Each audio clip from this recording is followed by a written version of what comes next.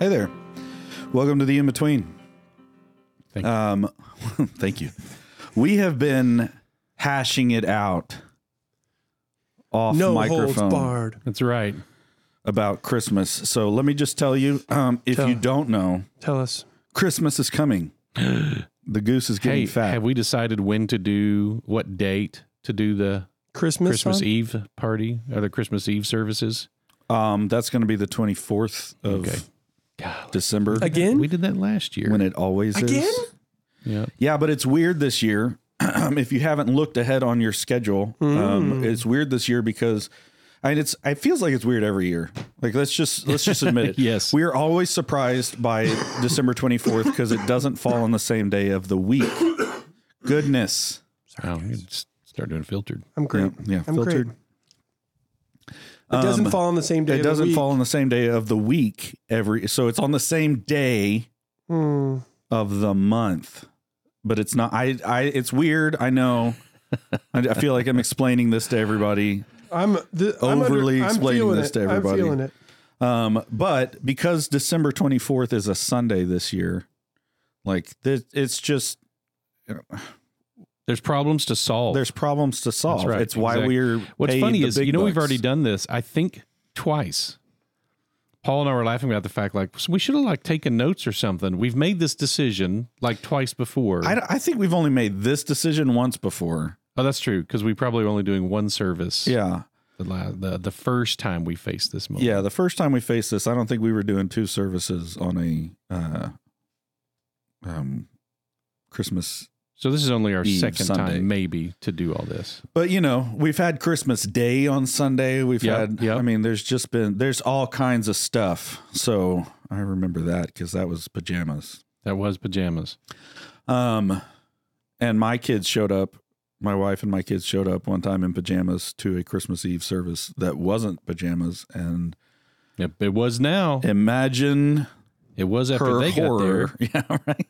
When everyone Else is like, "Dadgummit, we should have worn pajamas." Yeah, I agree. That's exactly what everybody else was thinking, but it's Yep. not what my wife perceived everyone else is thinking because she doesn't give herself that kind of slack. Oh, Anyway. should.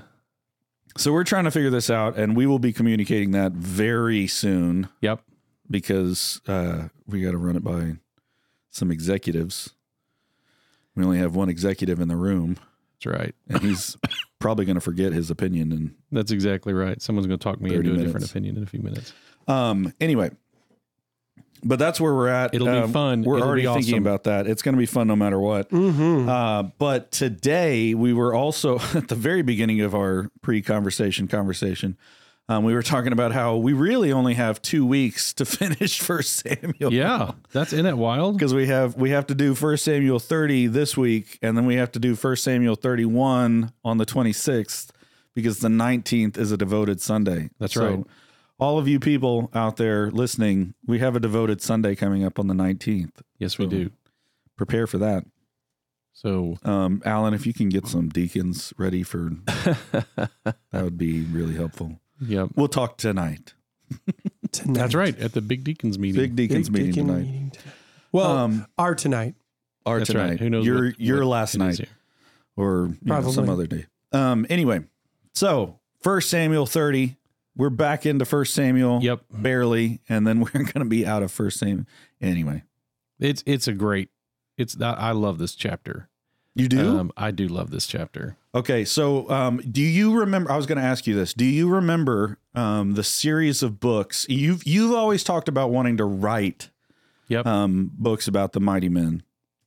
Do you remember that there was a series of books, and I think there were actually only 2 of them that were written, as far as I know. Right. That were meant to be kind of what I wanted to Yes, do. I mean, and he takes a very different view of certain things than you do. Absolutely. Yeah, I've not even looked yet. I've never seen those, but I know they exist. But the one that, as I remember it, you weren't going to read them because you still wanted to write your books Someday, Lord willing, yes. and not be influenced by somebody else's writing of it, which totally makes sense. You'd hate to be not perjured. That's when you lie. What is the word? When you When you copy steal what somebody somebody else's- else wrote. Plagiarize. Thank you. I was like, right there. I like perjury. Perjury. No, it's plagiarism. And Alan was like, plagiarism.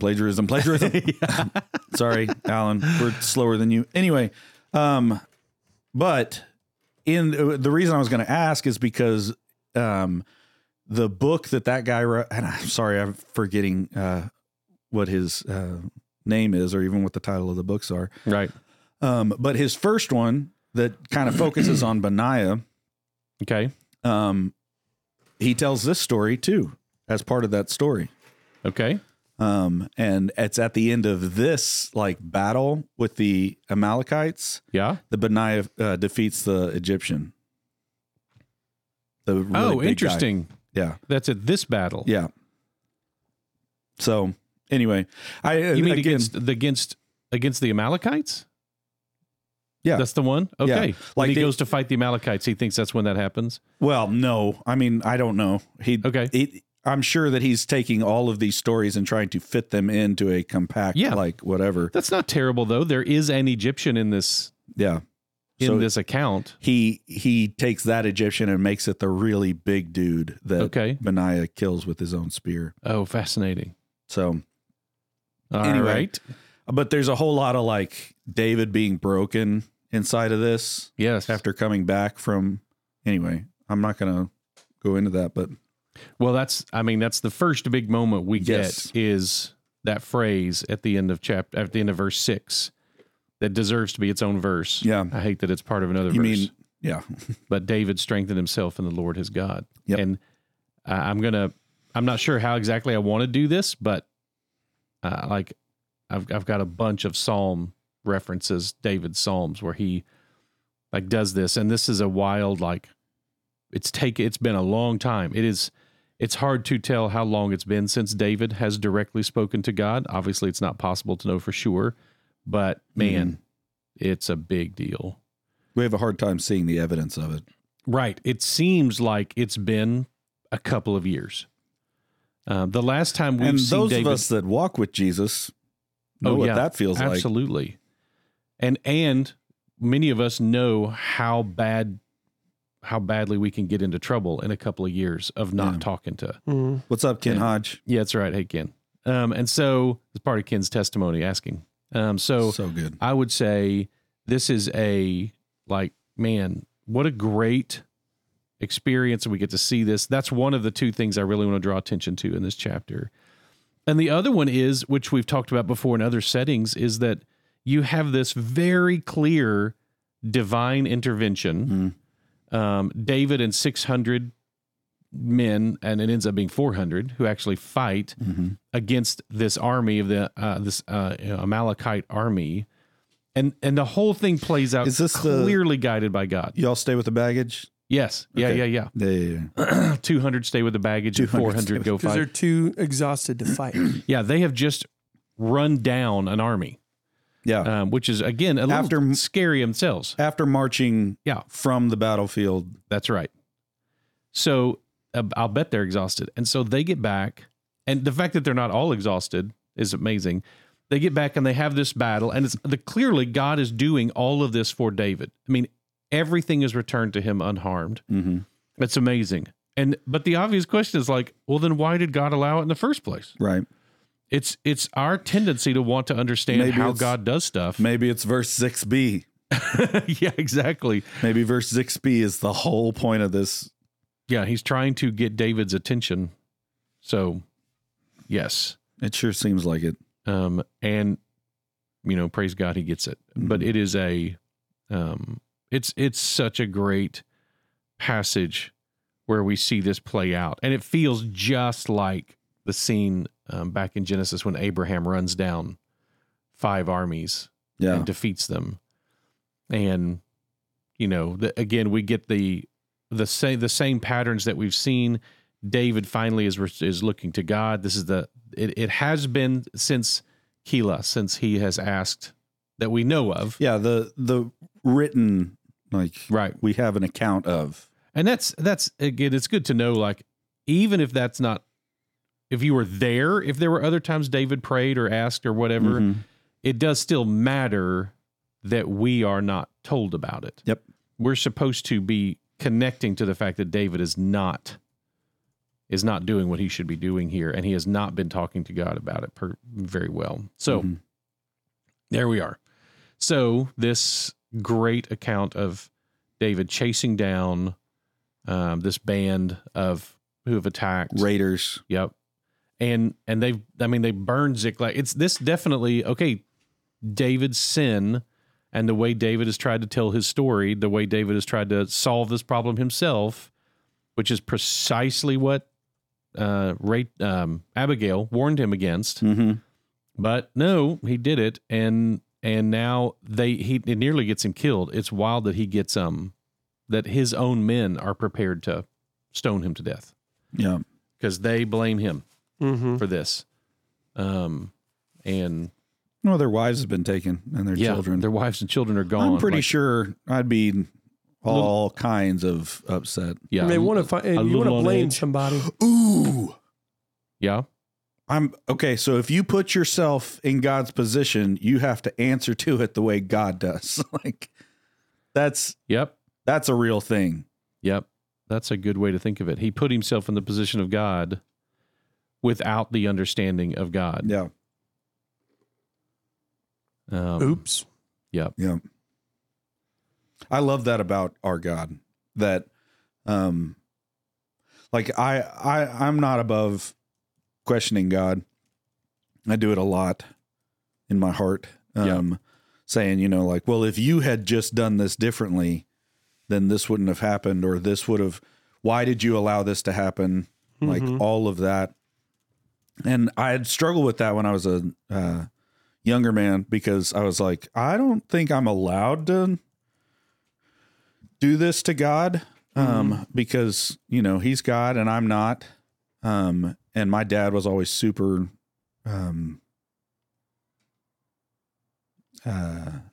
gracious with me in the way that he would respond whenever I would say stuff like that. Because it really felt like I felt a lot of guilt for it when I was a kid. Because he was like, no, I mean, God can handle that.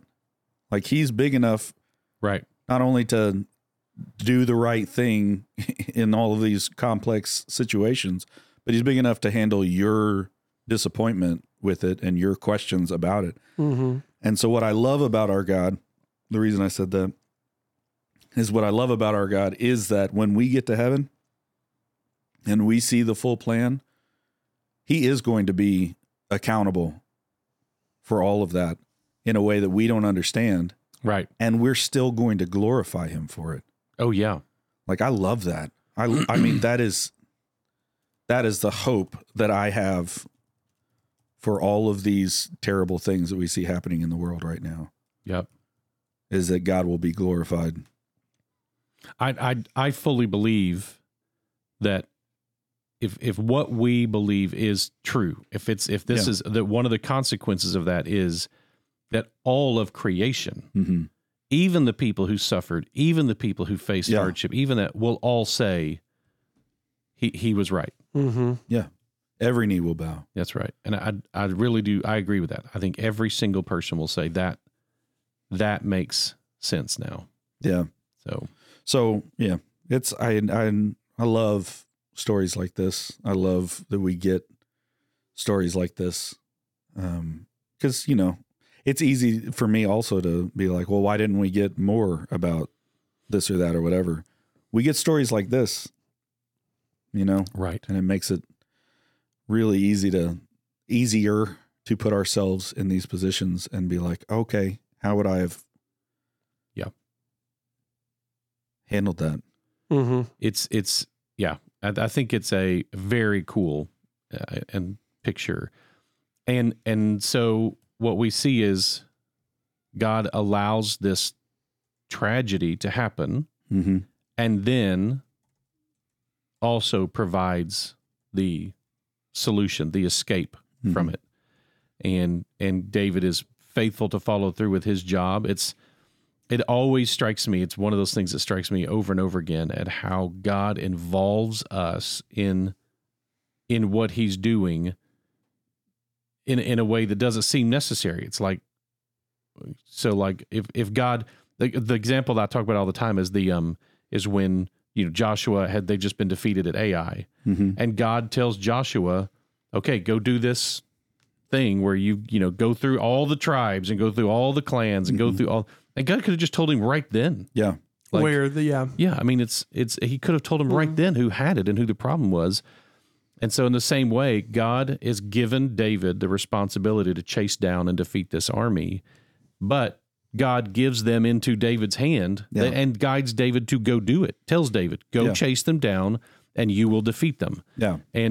But God doesn't just go, they're all laying dead just outside the city walls where I slew them all. Yeah. Mm-hmm. It's just a fascinating picture for us of, and again, I may use this to draw us back to the conversations of like capital campaigns or being inviting in church. Like God could just go poof, and we walked in and there's a big stack of cash, to pay for whatever. Or the buildings are there. Or the building. Yeah, thank you. Yeah, that's actually makes even more sense. But either way, that just bang, suddenly there's a building standing there. Or and a whole lot of people that are like, "Who's Jesus?" Yeah, could you tell us about this Jesus? And yet, man, he lets us be a part of all of that.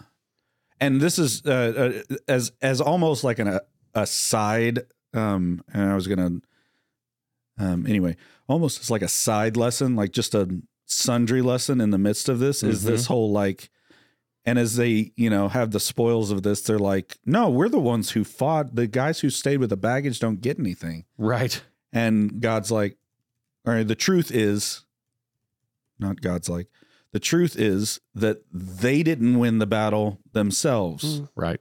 So why would they get more spoils than the people who stayed with the baggage? That's right. Like, don't be that guy. Yep. If you're tempted inside of, inviting someone to reap a higher reward than someone else, like, no, you're missing it. Right. We're obedient to what God has given us and what our role is inside of this, and it's not at all the glorification part. Yep. If you're tempted to give to the capital campaign because you want your name on a plaque, like, God's the one who provides, regardless. If you gave $1 million, or if you gave $1, or if you prayed, or if you prayed, or if you served, like, we are all equal sharers in the results. Of the ministry. Yeah. That's good. And like you said, talking about who we are, that we have everything in common. Right. We are one people. We are one body. We rejoice with those who rejoice, and we mourn with those who mourn. Yeah. Like we're all in different places right now as this building is being built. We may be in totally different places the next time a building's being built.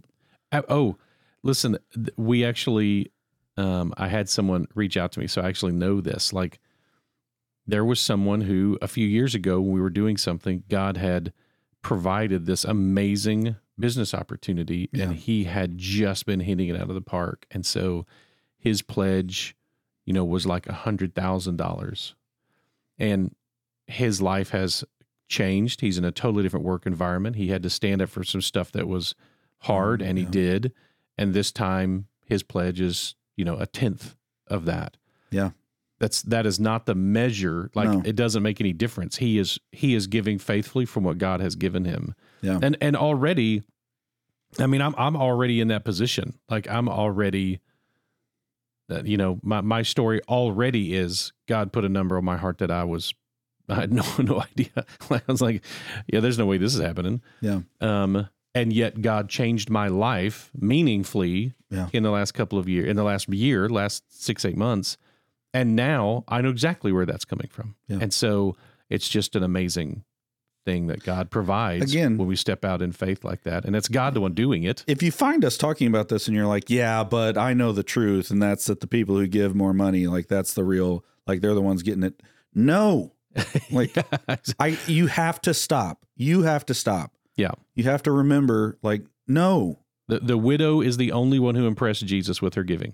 The only one. That we see of. The only one that he's, you imagine him standing and watching her walk in after watching all these wealthy. It is a wonderful gift, when God provides wealth to someone and they use that wealth to accomplish big things in the worldly perspective. Yes, that is fantastic. That is so cool, and how much fun that must be. Yeah. And that is not God's measure of success. Like, all those are simultaneously true. We get to revel in if we're sitting and watching the baggage. Yeah. Because that's where we are, or we get to go to the battle because that's where we are. And what's really all the time, by the way, I have to assume these are simultaneous to Saul and the Philistines fighting. Yeah. David has been sent back home. Ziklag is burned. His family's missing. He runs them down. All of this happens within probably a 24-hour period. And that's why they're so exhausted. And that 24-hour period must be the same 24-hour period that, I mean, David has probably just returned with hordes of everything Amalekites had stolen from everybody because they'd been raiding all kinds of people. He then comes back with all of these, the piles of spoils, and he's sitting there with these piles of spoils, spreading them out among his men, getting ready to, where are we going to go live now that Ziklag's been burned to the ground? And he's sitting there with his men for 2 days, and someone's going to come running up to him and say, Saul and Jonathan are dead. And like, golly, just what this all looks like is shocking, how this all plays out. So God's provision throughout this whole process is just a beautiful thing. So very cool. We got a lot going on right now. Yeah, we do. We're excited about what God's teaching us and what we're going to get to do. So be encouraged.